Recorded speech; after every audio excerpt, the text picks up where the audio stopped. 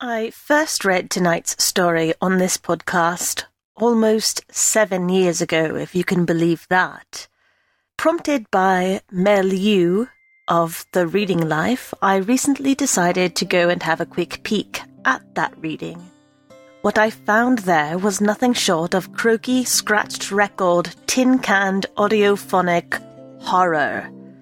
Jean Rhys deserves better, and so you have Mel Yu to thank for this repeat of tonight's story.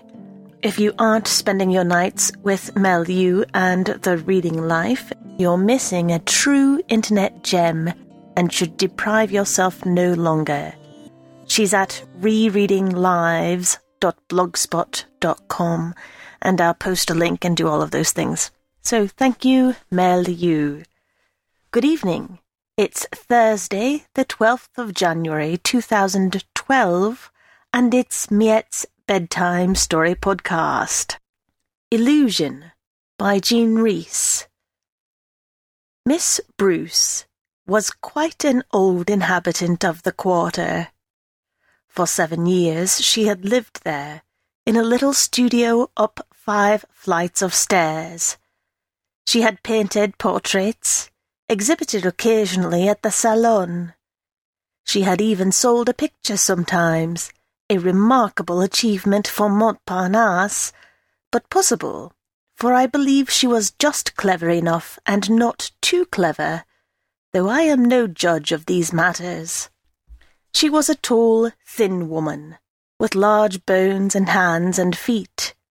One thought of her as a shining example of what character and training, British character and training, can do. After 7 years in Paris, she appeared utterly untouched, utterly unaffected by anything hectic, slightly exotic, or unwholesome. Going on all the time, all round her, were the cult of beauty and the worship of physical love. She just looked at her surroundings in her healthy, sensible way, and then dismissed them from her thoughts, rather like some sturdy rock with impotent blue waves washing round it. When pretty women passed her in the streets or sat near her in restaurants, she would look appraisingly with the artist's eye, and make a suitably critical remark. She exhibited no tinge of curiosity or envy. As for the others, the petite femmes, anxiously consulting the mirrors of their bags, anxiously and searchingly looking round with darkened eyelids. Those unfortunate people, would say Miss Bruce, not in a hard way, but broad-mindedly, breezily, indeed, with a thoroughly gentlemanly intonation. Those unfortunate little people. She always wore a neat serge dress in the summer and a neat tweed costume in the winter, brown shoes with low heels and cotton stockings. When she was going to parties, she put on a black gown of crêpe de chine, just well enough cut, not extravagantly pretty. In fact, Miss Bruce was an exceedingly nice woman. She powdered her nose as a concession to Paris. The rest of her face shone, beautifully washed, in the sunlight or the electric light as the case may be, with here and there a few rather lovable freckles. She had, of course, like most of the English and American artists in Paris, a private income, a respectably large one, I believe. She knew most people and was intimate with nobody. We had been dining and lunching together now and then for 2 years, yet I only knew the outside of Miss Bruce, the cool, sensible, tidy English outside. Well, we had an appointment on a hot, sunny afternoon, and I arrived to see her about 3 o'clock. I was met by a very perturbed concierge. Mademoiselle had been in bed just 1 day, and suddenly, last night about 8 o'clock, the pain had become terrible. the femme de ménage, Ma'am Pichon, who had stayed all day, and she, the concierge, had consulted anxiously, had fetched a doctor, and, at his recommendation, had had her conveyed to the English hospital in an ambulance. "She took nothing with her," said the femme de ménage, a thin and voluble woman. "Nothing at all, pauvre mademoiselle. If madame," that was me, "would give herself the trouble to come up to the studio, here were the keys." I followed Madame Pichon up the stairs. I must go at once to Miss Bruce and take her some things. She must at least have nightgowns and a comb and brush. "The keys of the wardrobe of Mademoiselle," said Madame Pichon insinuatingly, and with rather a queer sidelong look at me, "are in this small drawer." "Ah, les voilà!" I thanked her with a dismissing manner. Madame Pichon was not a favourite of mine, and with firmness I watched her walk slowly to the door, try to start a conversation, and then, very reluctantly, disappear. Then I turned to the wardrobe, a big, square, solid piece of old, dark furniture, suited for the square and solid coats and skirts of Miss Bruce. Indeed, most of her furniture was big and square. Some strain in her made her value solidity and worth more than grace or fantasies. It was difficult to turn the large key, but I managed it at last. "Good Lord," I remarked out loud.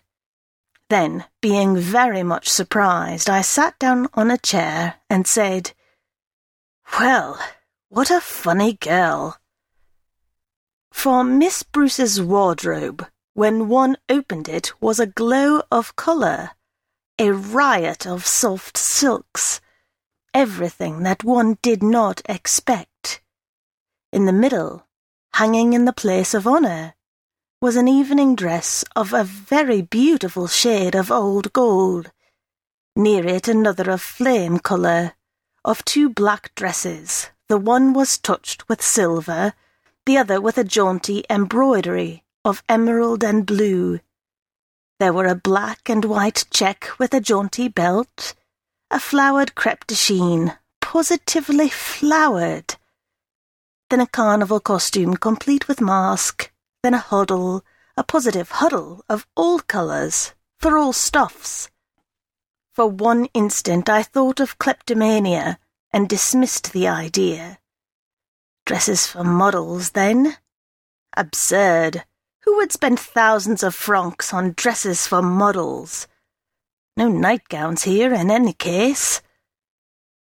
As I looked, hesitating, I saw in the corner a box without a lid. It contained a neat little range of smaller boxes: Rouge Fascination, Rouge Mandarine, Rouge Andalouse, several powders, kohl for the eyelids and paint for the eyelashes, an outfit for a budding Manon Lescaut. Nothing was missing. There were scents, too. I shut the door hastily. I had no business to look or to guess. But I guessed. I knew. Whilst I opened the other half of the wardrobe and searched the shelves for nightgowns, I knew it all. Miss Bruce, passing by a shop, with the perpetual hunger to be beautiful, and that thirst to be loved which is the real curse of Eve, well hidden under her neat dress, more or less stifled, more or less unrecognized. Miss Bruce had seen a dress and had suddenly thought, in that dress perhaps, and immediately afterwards, why not? And had entered the shop and, blushing slightly, had asked the price. That had been the first time, an accident, an impulse. The dress must have been disappointing, yet beautiful enough, becoming enough to lure her on. Then must have begun the search for the dress, the perfect dress, beautiful, beautifying, possible to be worn. And lastly, the search for illusion, a craving, almost a vice, the stolen waters and the bread eaten in secret of Miss Bruce's life. Wonderful moment, when the new dress would arrive and would emerge smiling and graceful from its tissue paper. Wear me, give me life, it would say to her, and I will do my damnedest for you. And first, not unskilfully, for was she not a portrait painter? Miss Bruce would put on the powder, the rouge fascination, the rouge for her lips, lastly the dress, and she would gaze into the glass at a transformed self. She would sleep that night with a warm glow at her heart. No impossible thing, beauty and all that beauty brings. There, close at hand, to be clutched if one dared. Somehow she never dared next morning. I thankfully seized a pile of nightgowns and sat down, rather miserably undecided.